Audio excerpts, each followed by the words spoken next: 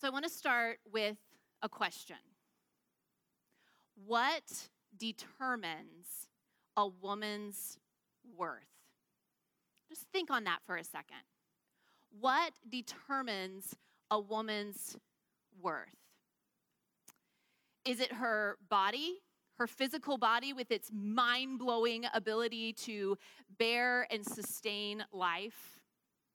I remember breastfeeding my firstborn and just being utterly blown away by the fact that I could keep an actual human alive with just my body.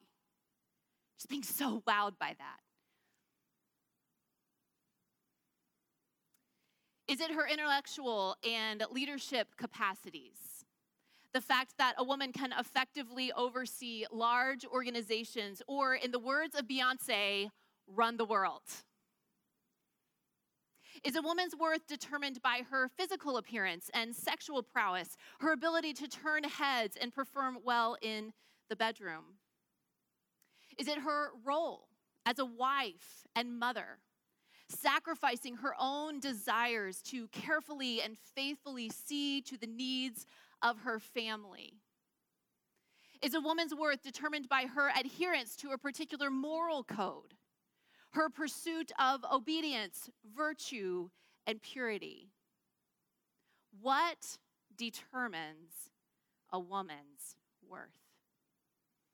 And how we answer that question is far more important than most of us even realize, but the consequences of getting it wrong are clear and tragic.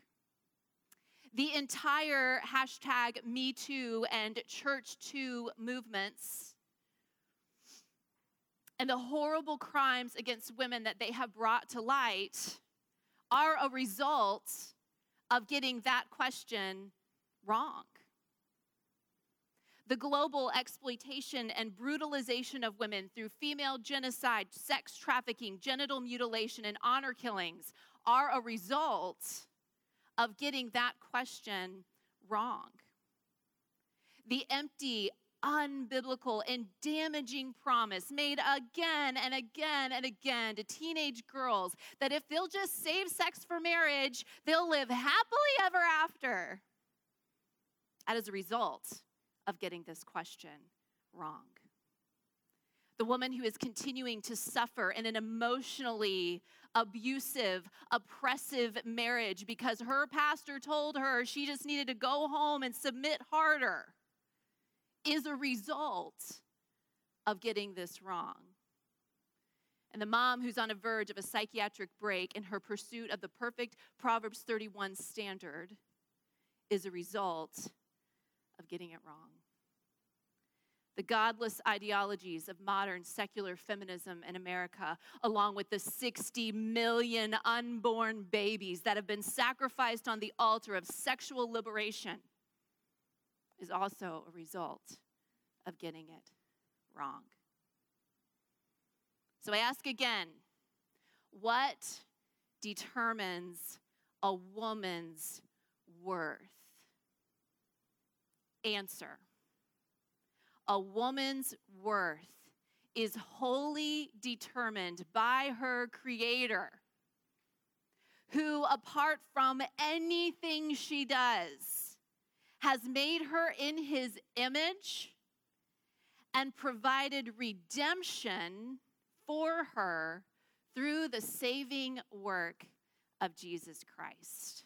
And those are the first few blanks if you are filling out a listening guide. A woman's worth is wholly determined by her Creator, who, apart from anything she does, has made her in His image and provided redemption for her through the saving work of Jesus Christ. Several years ago, as kind of a last hurrah before we had kids, Greg and I traveled to Paris, France. One of the more memorable sites we visited was the Picasso Museum there.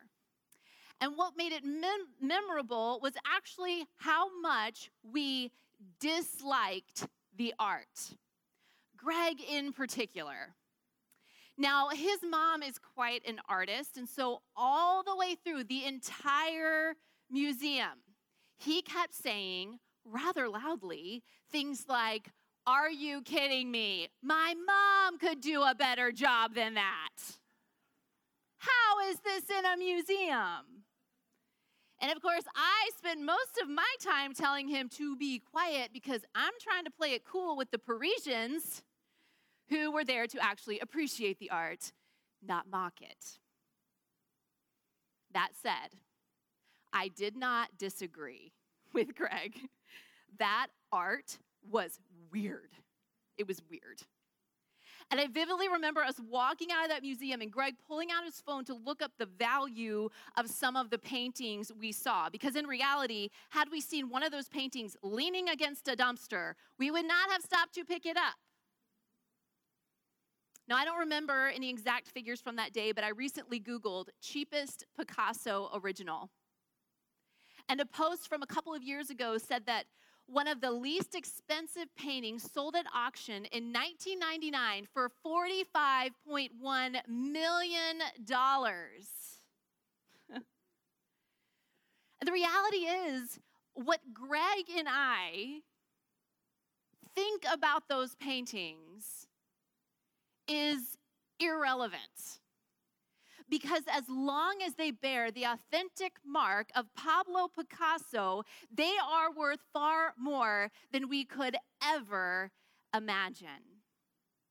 And in the same way, our worth as women is not determined by how we look or how we feel or how we perform or even what roles we fill. It's certainly not based on what others think of us.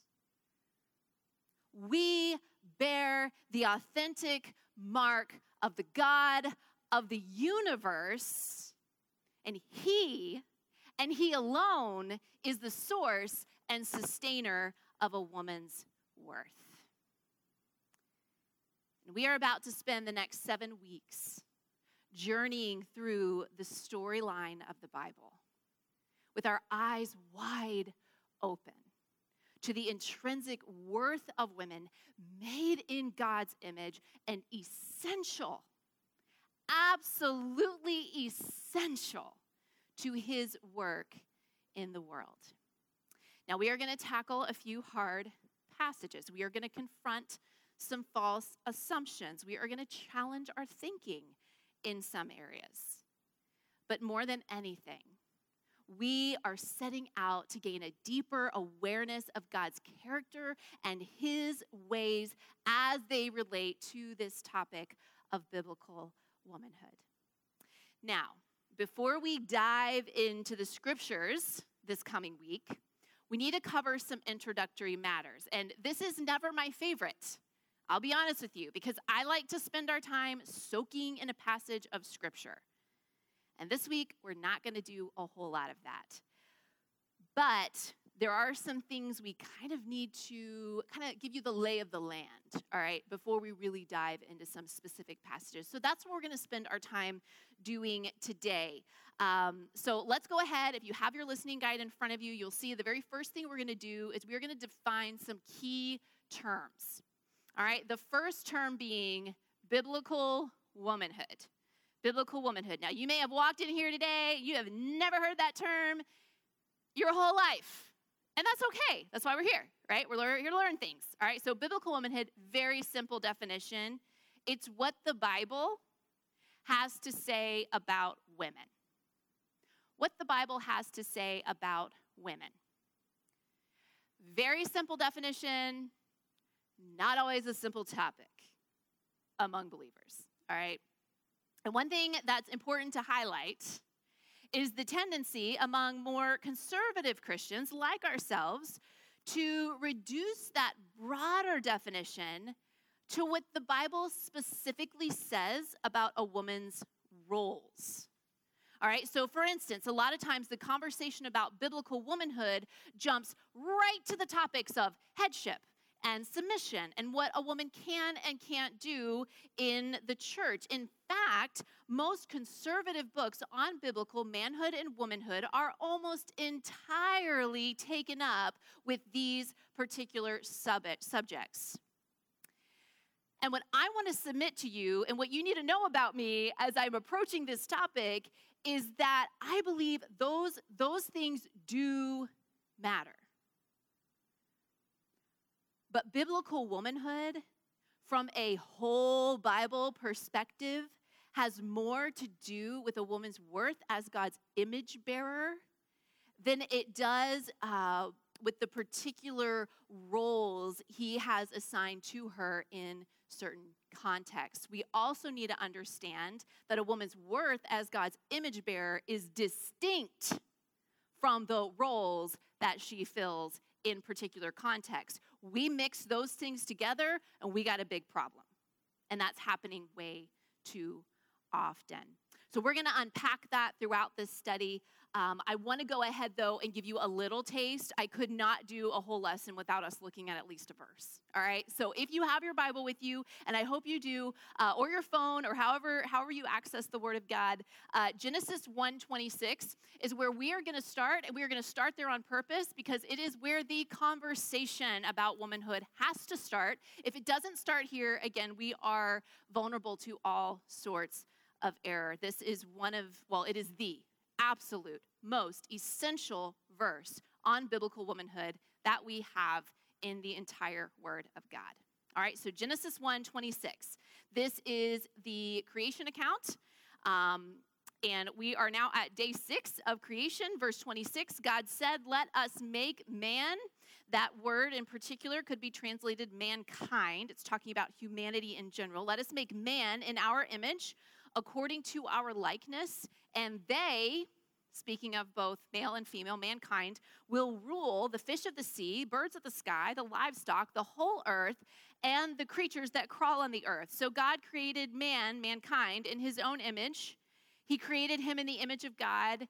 He created them male and female.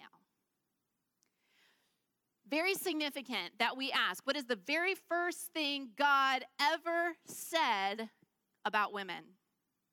And the very first thing ever said about women is that they are created in the image of God with the express purpose of ruling the world that God created. The woman is undeniably included in that creation mandate, and we're really going to explore that in depth in this coming week in your homework, and then next week when we gather together and walk through Genesis chapter 1. Well, that's the first thing that God ever says about women. Let's take a look at the first words Adam ever said about his wife, right? So the first man, the first woman, that will take us Genesis 2:22. So just turn the page or go down a little bit, Genesis 2, verse 22. Then the Lord God made the rib he had taken from the man into a woman and brought her to the man. And the man said, "This one at last is bone of my bone, flesh of my flesh. This one will be called woman, for she was taken out of man." And we need to ask ourselves, what is it about the woman that causes him to break into song? Is it her acts of service? Is it all the ways that she's different from him? No. The very first thing he celebrates is the fact that she is like him. A paraphrase of what he says could be, same of same. Bone of my bone, flesh of my flesh. There is finally another human. Now, are there differences? Absolutely. Are those differences a part of God's good and glorious design? Yes.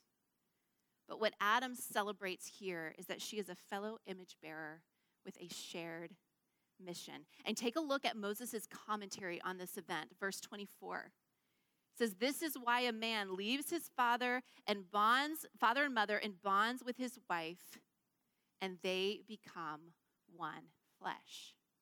So what is emphasized there? What is Moses wanting the reader to take away from the creation account in Genesis chapter 2 regarding the husband and the wife? Well, it's the unity and the oneness between the man and the woman. That's the takeaway. That's the priority.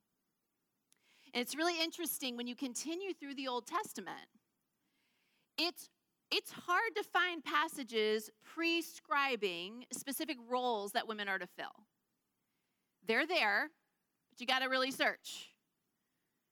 But there are a lot of passages describing who women are and how God uses them. And these come to us in the form of really good stories. One of my favorites is the story of the Hebrew midwives in Exodus who defy the orders of the most powerful man in the world in order to remain faithful to God and preserve the life of his Hebrew babies. And it's because of their courage that the life of Moses was preserved. And as the story unfolds, like it doesn't just stop with them. As the story unfolds, even more women keep coming into view. Moses' mother, his sister, and then Pharaoh's daughter, who wasn't even a believer in the God of Israel. But they are all instruments in the fulfillment of God's plan to deliver his people. And it's really incredible that in his writing of the book of Exodus, Moses, under the inspiration of the Holy Spirit, goes out of his way to make sure we know that he would not exist without this team of courageous female rescuers.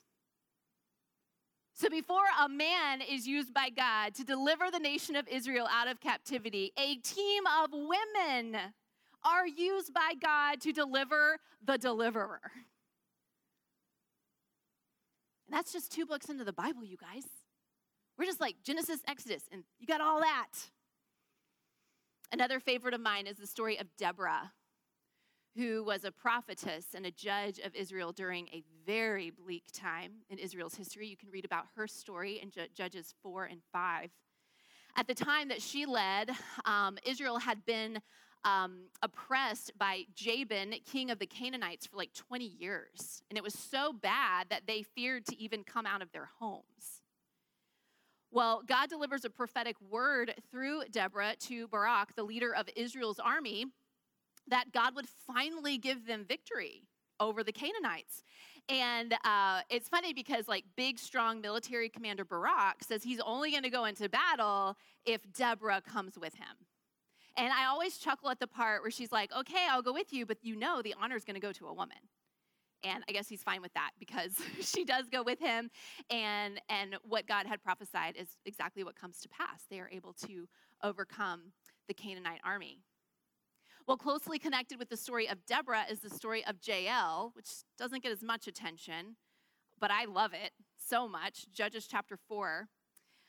So the commander of that Canaanite army was named Sisera.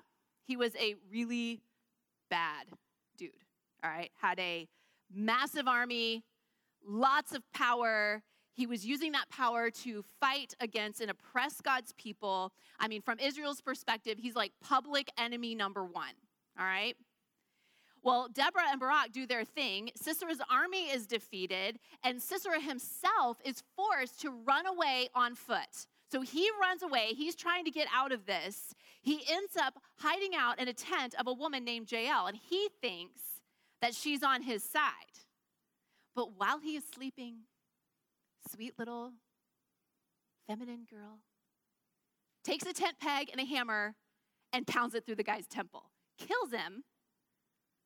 So public enemy number 1 is gone, thanks to the courageous faith of this woman. And as you continue on in the Old Testament, you're going to encounter Ruth, Esther, Rahab, Abigail, and of course, the superwoman we all know and love in Proverbs 31.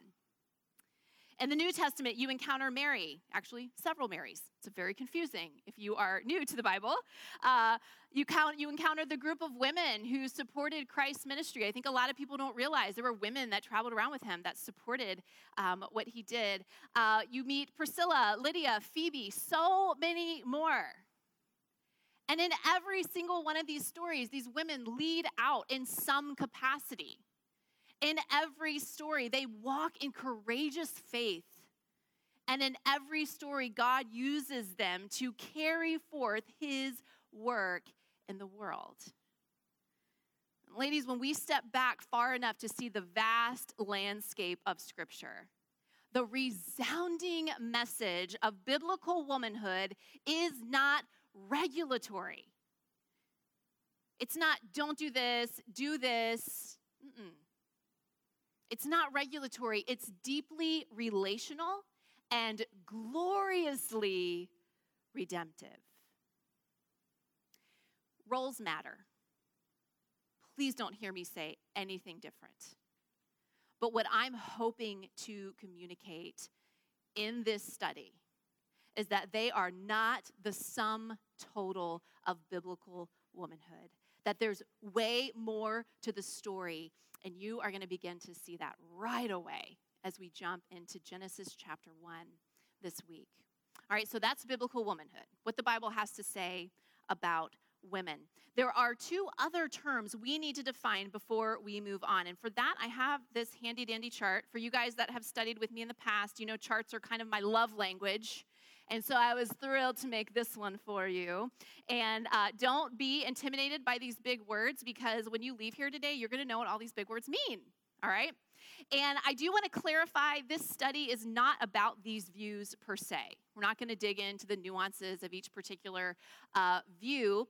But if you want to engage with this topic at all, like when the study's over and you want to keep learning about it, whether you pick up a book about it or you read articles online or you listen to messages, you need to be aware of these terms, which is why we are going to spend a little time here, because I want to equip you not only to study for the next 8 weeks, but to have kind of a knowledge base that will let you explore biblical womanhood for the rest of your life, all right? And so knowing these terms are going to help you do that. Okay, so there are two main views regarding manhood and womanhood in the Bible, and it's very important for us to know that both of these views, complementarianism and egalitarianism, are held by born-again Christians who love the Bible and affirm its authority. All right, so it's not who's right, who's wrong. It might be who's more right. Okay, I don't know, but I just want us, there's a lot of bickering and a lot of ugliness that happens between these two groups of people, and we need to start with the understanding they are brothers and sisters in Christ. When it comes to gospel essentials, we are on the same team, but there are differences of opinion when it comes to the topic of biblical womanhood. Now, the reason, let's talk for a second about the reason there are two different groups with two very different opinions. It has to do with a lot of things. I want to mention two of them. One is differences in theological method, or how they go about interpreting and drawing conclusions from the text of Scripture. There are different ways of doing that, and these two different groups would definitely apply differing theological methods, and when you apply a different method, you arrive at different conclusions, all right? Another reason for the differences is the fact that the passages, particularly in the New Testament, that specifically deal with gender roles in the church are very hard for even the most learned scholars to interpret. For example, 1 Timothy 2, where Paul says that women are not to teach or have authority over men. Scholars debate virtually every word of this passage. There are no simple answers, and if someone tells you that it's clear as day, they have either not done their homework or they are flat out lying. The same is true of other texts on the same subject. So anytime there are interpretation challenges like this, we shouldn't be surprised that believers who love the Bible, who love Jesus, draw different conclusions. Just like within the church, there's different views on baptism and the Lord's Supper and spiritual gifts and how church government should be structured. There's different opinions because not all of these passages are crystal clear. Now, all of these things I just listed, along with biblical womanhood, are not first-tier issues, meaning agreement on these matters is not necessary for salvation, and we need to remember that. All right, so keeping that in mind is going to help us love our brothers and sisters who do not hold the same opinion as we do. And what we all need to understand is that in this very room, I'm about to show you a spectrum of opinion. We don't all land in the same places, you guys. And that's okay, right? We're here to immerse ourselves in God's word, to let it speak for itself, to allow the Holy Spirit to be our guide. But man, you guys, there are just some passages that are tough. They're tough. And so we've got to give a lot of grace. We got to be generous with one another as we're all seeking to navigate, which can be a little bit of a challenging subject. All right? Well, let's get into this chart. Let's start with egalitarianism. All right, so egalitarians will believe that men and women are equal in value, made in God's image. Yay, they got that right for sure. They believe that role differences, so like headship, submission, men, elder rule, that kind of thing. They would believe that role differences are a result of the fall, not rooted in God's original design. A key text from an egalitarian perspective would be Galatians 3:28, which would say, neither male nor female, you are all one in Christ Jesus. Side note, that particular text isn't talking about gender roles. It's talking about the inclusion of all kinds of people in the saving work of Christ.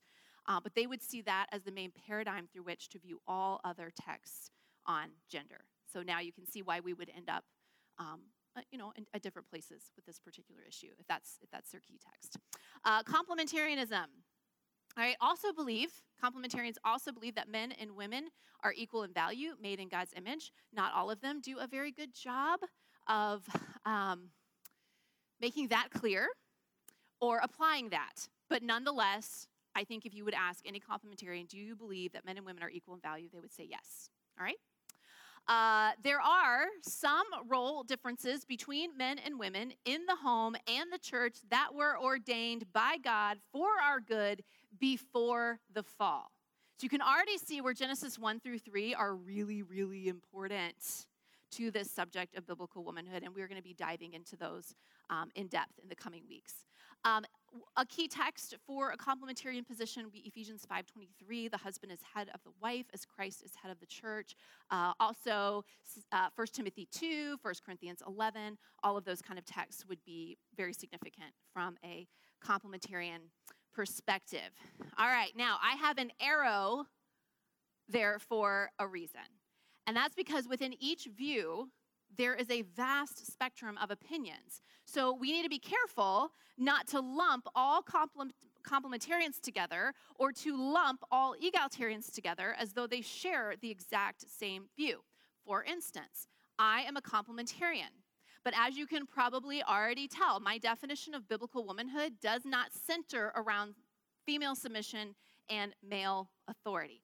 I don't see that as the foundation or the essence of who we are. That puts me closer to the middle of this spectrum, all right? I also have friends who are egalitarians who vehemently oppose any and all feminist ideology.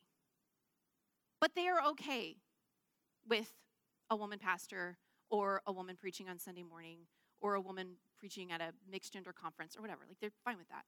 All right, so that would put them a little bit more toward the middle of the spectrum. So there's all kinds of views within each, and we need to definitely keep that in mind. All right, well, let's talk about those extremes for a minute. I have those in red because it's supposed to signal danger, danger, all right? So on the far right, you have patriarchy. And patriarchy would affirm that women must always be under male authority. In other words, what we are doing here would be a no-go unless we had an elder or pastor overseeing us, leading us, and I would just come alongside under him. He'd probably likely even sit on the stage. Just women teaching or leading in any way is very, very suspect. And that's because father rule is the ultimate mandate that God has given to human beings under this view. Under patriarchy, every aspect of life revolves around gender roles. All right? Now let's look at the opposite extreme. And this is what I am calling radical feminism. And I put the word radical there. I always have a hard time talking about feminism in general, because if you were to look feminism up in a dictionary, all it says is that it's the advocacy of women's rights on the basis of the equality of the sexes. And I think we could all affirm that is a very good thing. In fact, we all recently participated in a very significant election. And I don't know about you, but I'm very thankful for the first wave feminists who fought for our right to do that, right? So feminism's a tricky thing to talk about because at its very root, it's not a bad thing. However, second and third wave feminism in America went well beyond that simple definition, seeking to completely obliterate gender distinctions altogether and quote unquote liberate women to do whatever they want. And so I'm using the word radical here to qualify that form of feminism. All right? I want to be clear on that. And just as a side note, when we're dialoguing with unbelievers about feminism, let's chill a little bit and understand that when they are thinking feminism, they may very well be thinking things like right to vote, equal pay for equal work, which are things we would affirm. So when we get our feathers all like, like they may not listen to anything else we have to say. So don't throw the baby out with the bathwater.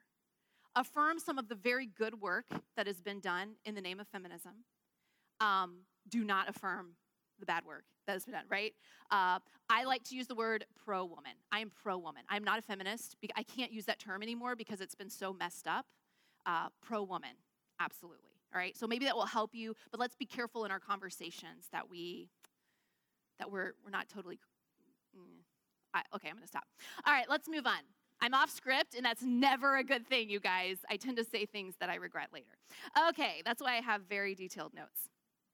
All right, let's see what I want to say here. Let's see. All right, so what I want to say about these extremes.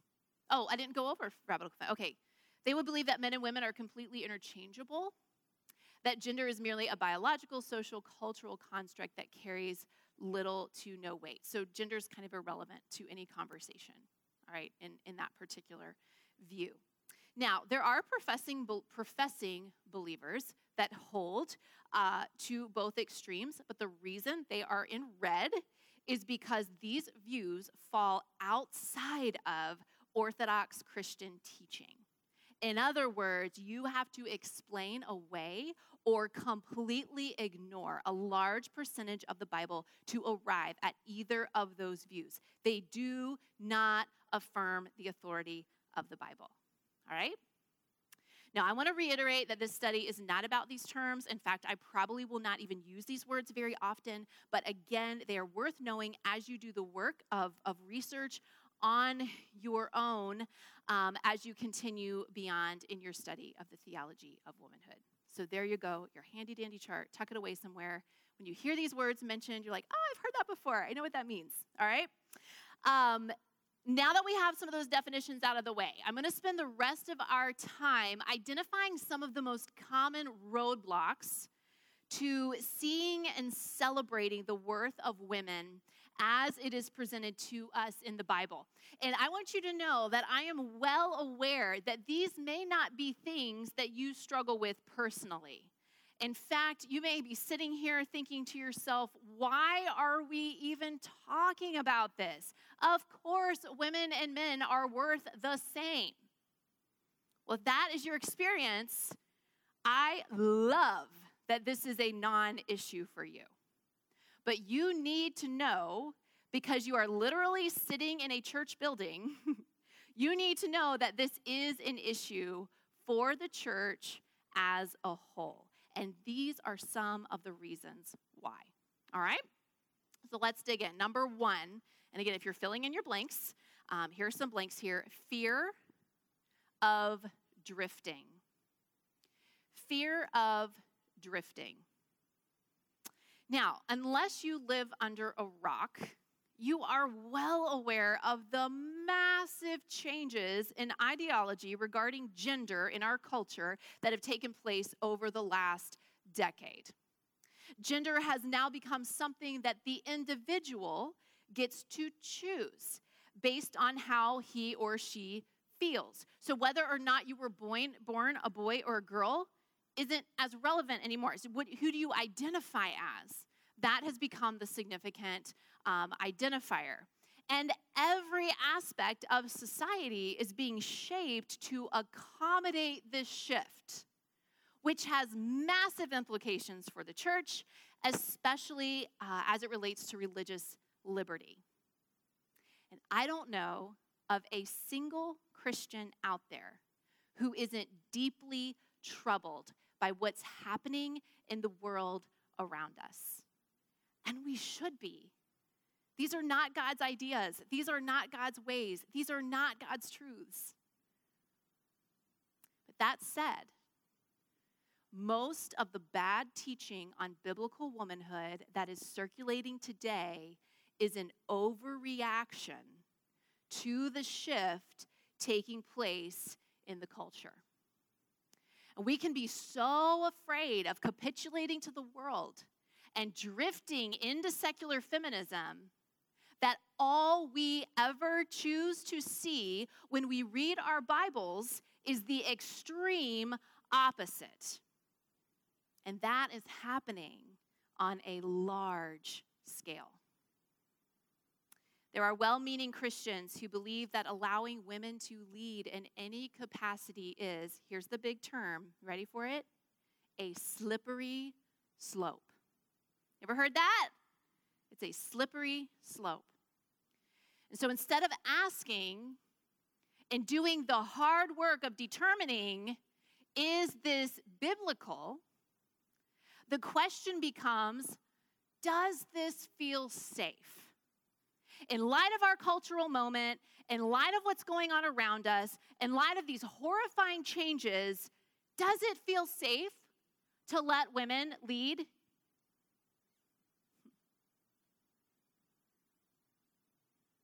That's a bad question.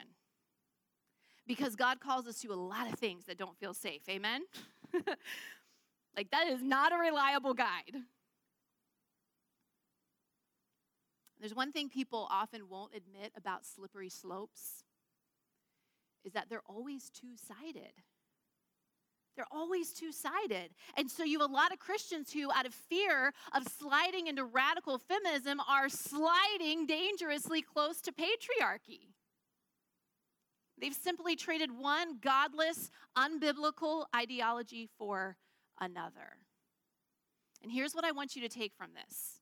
Here's like the key takeaway. If you walk out of here with one thing today, this is what I would like for it to be. Because I think this, well, I know this is applicable not just to the topic of biblical womanhood, but to so many things. Because Christians are having to wrestle with so many things that are happening in our world. And we're having to hash out what do we believe about this? How are we going to handle this? How are we going to react to this?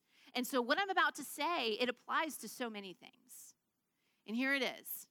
Reactive theology is never the best theology. Reactive theology is never the best theology. The opinions we form out of fear are always incomplete and often overly restrictive. We need to know this about ourselves so we can pray for the eyes to see and the courage to live out what the Bible actually says. Can we drift? Yes. I am watching dear friends do it right now, right? Not like right now, but you know what I'm saying. I'm not like, they're like, she told me I was drifting. No, I'm not talking about you exactly. But we're watching friends and family and people, brothers and sisters drift, and it's heartbreaking, right? So can we drift? Yes.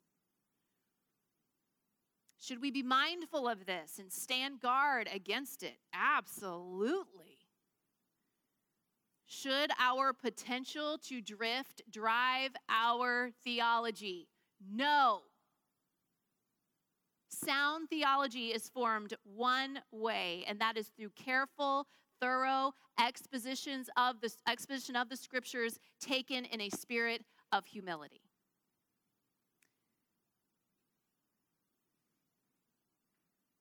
So important that we remember that. It goes back, we just got to get in the Word. We got to get in the Word. It's the Word that determines. Don't let Fox News scare you to death, guide your theology. We don't have Fox News, talking head, scare us to death. That is not what leads our belief, you guys.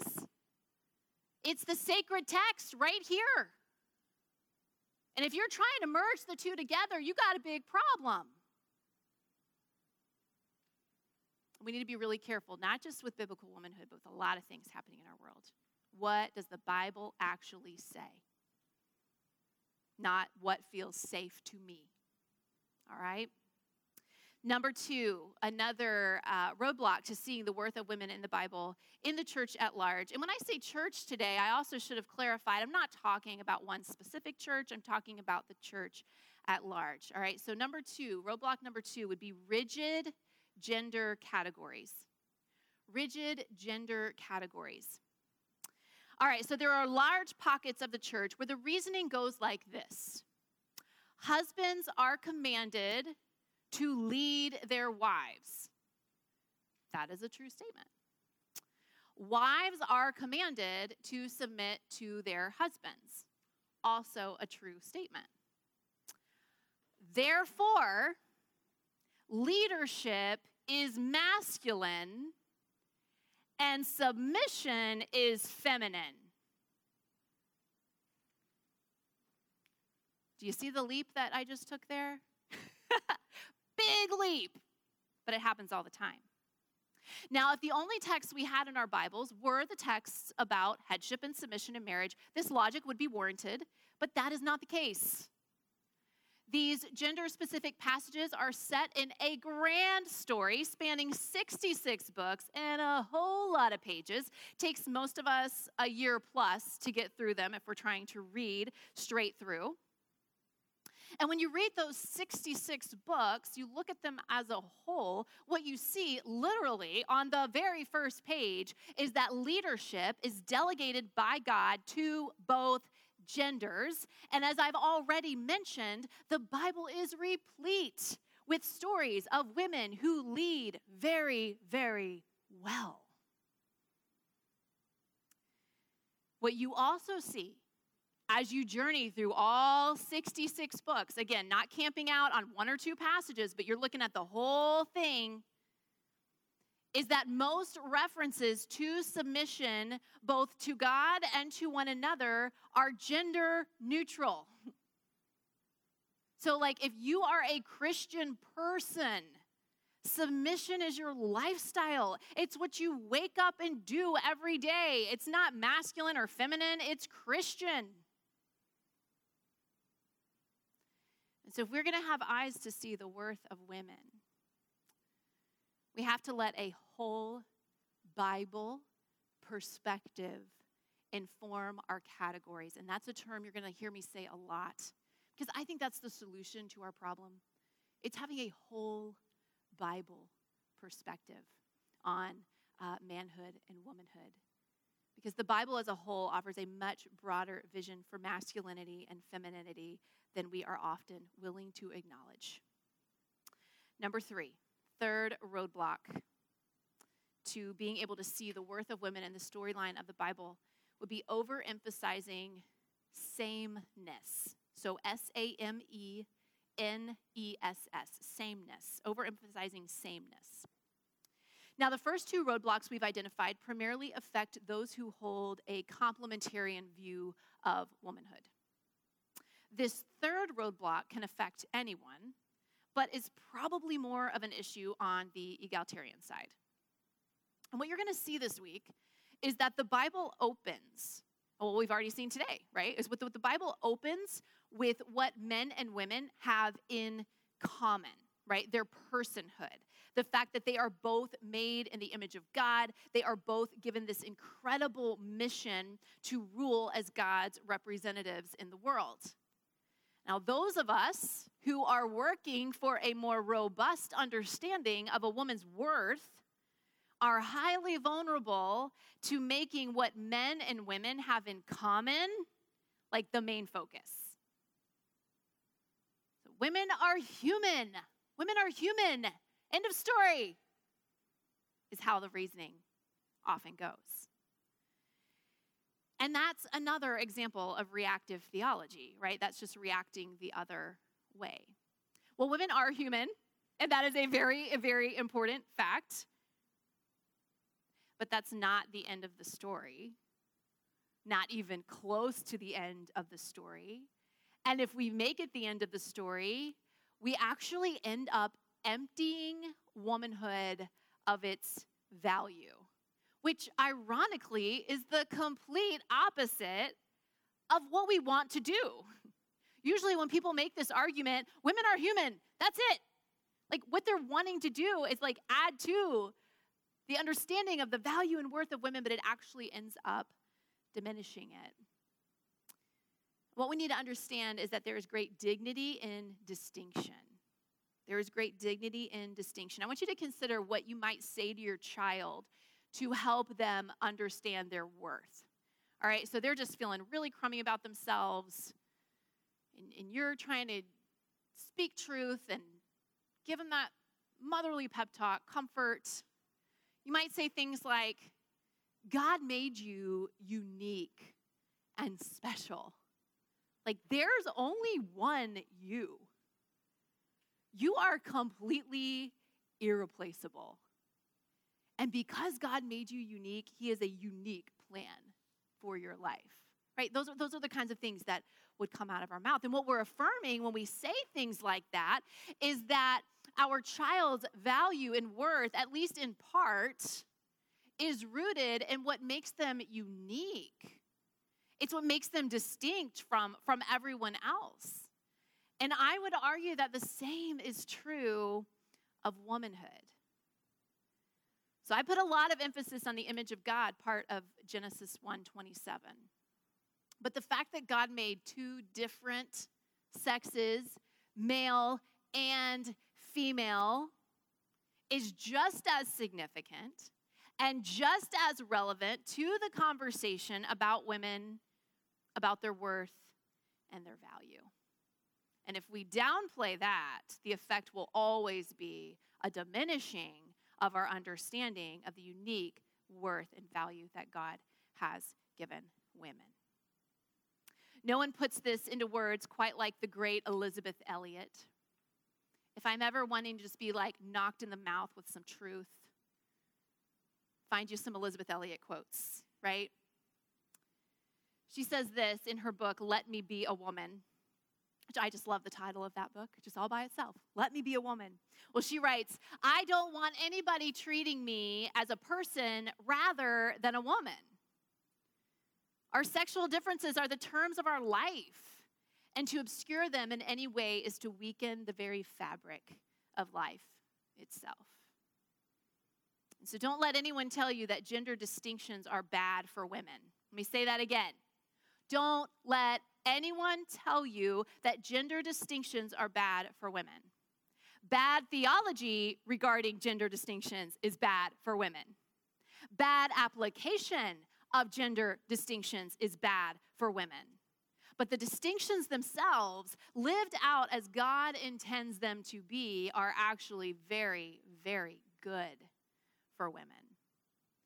Because just like the multifacets of a diamond catch the light and reflect the brilliance of the stone, the facets of maleness and femaleness that God has carved into humanity catch the light of his glory and reflect the brilliance of his creative work. Downplaying the distinctions diminishes that display. Male and female, he created them. There's dignity in distinction. All right, before we completely bring this into a landing and close it up, I want to open this workbook with you and kind of give you a little bit of what you can expect, all right? So if you have your workbook in front of you, if you would open to the table of contents, all you have to do is open that flap cover. And I want to make it very clear, I did not design this book. I have a friend, Missy, who designed this book.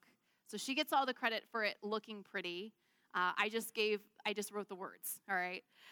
So I just want you to see where we are headed. When I say storyline of the Bible, I am breaking that up into 4 parts. And I did not come up with this. This is a common way in the world of biblical theology of breaking up the Bible. So we start with creation. She is necessary. That's what we're going to see there. We're going to then move into the fall. She is broken. We're going to move into redemption. She is restored. And then the new creation, which we often refer to as heaven. All right, she is whole. So you can see there, we're going to walk through Genesis 1, Genesis 2, and Genesis 3. That'll be the first 3 weeks of our studies. Absolutely foundational to understanding the worth of women. And then in week 4, we are going to hit up 2 Samuel 13, which is a tragic passage where we are going to look at how the Bible grapples with the objectification and exploitation of women, which is going to be the perfect lead-in to Jesus. Right, so Christ comes on scene, and his interactions with women are so countercultural for his day, and such a beautiful, beautiful picture for us of the worth of women. And then we're going to move on into women in the early church and the epistles. That's where we'll get into maybe a few tricky passages, but we are going to keep the plain things, the main things, and we are going to enjoy it. I promise you. All right, and then this gets a little, we're going to have to use our sanctified imaginations, and we are going to see what we can glean about the worth of women throughout eternity as we just spend our lives in the new heaven and the new earth with God forever. So we'll be going to the book of Genesis. So we are literally going from Genesis to Revelation with our eyes peeled to what God has to say about women. So I'm super excited. Go ahead and turn the page a little more. You have lots of words, introduction,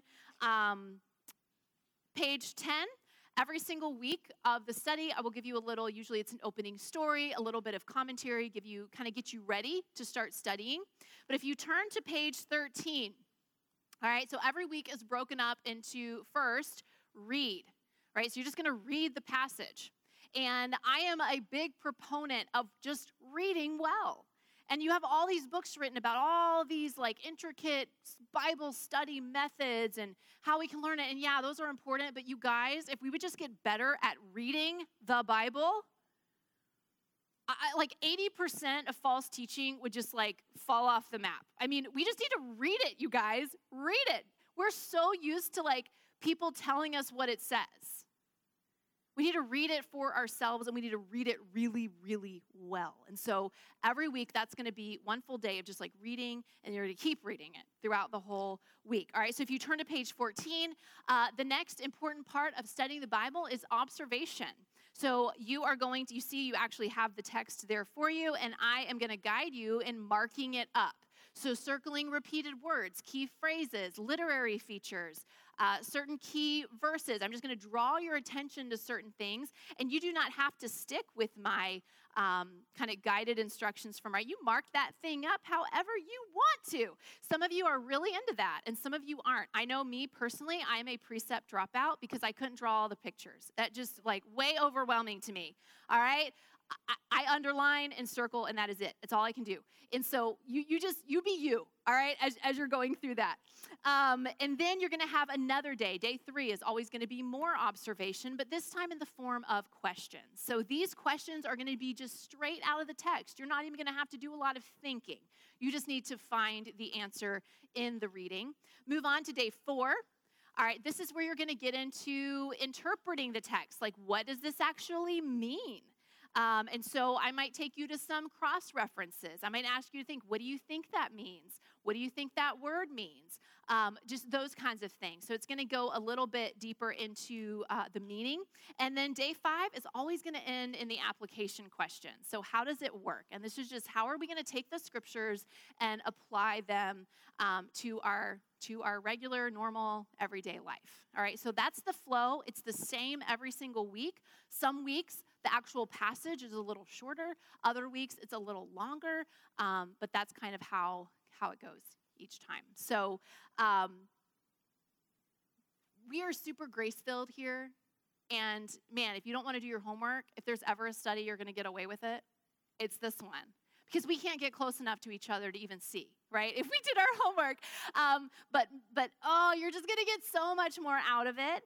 And, okay, I want to teach the kind of women who have done enough work on the text that if I say something that is not accurate or that doesn't resonate, you will call me out because you've read it and you've already soaked in it and you've already hashed it out. And you're like, April, that sounded a little off.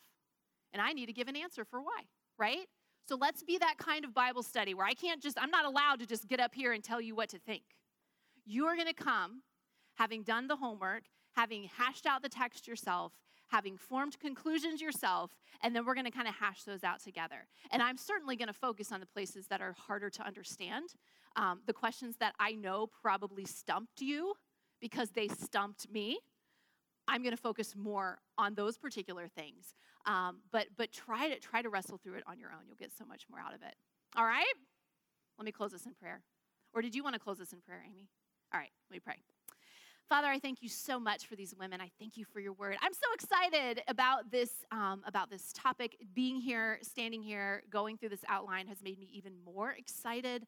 And I just pray as we dive into Genesis 1 this week, oh Lord, I just pray that your Spirit would speak such an affirming word over us, that we would just see the beauty of your design and just how our worth as women, our worth as human beings, whatever gender, whatever race, whatever background, whatever socioeconomic status, it is rooted not in what we do or how we look or how we feel or what other people think. It is rooted in the fact that we were made in your image, that we might represent you on this earth.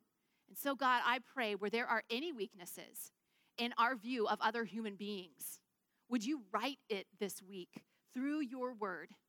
Would you affirm and just speak to us this significant, important truth about what you intend humans to be and how you have made us specifically as women and how you have infused us with such worth and value because a woman's worth is wholly bound up in you. And so, Lord, I pray that you would just begin to drive that home this week. We love you and we thank you. In Jesus' name, amen.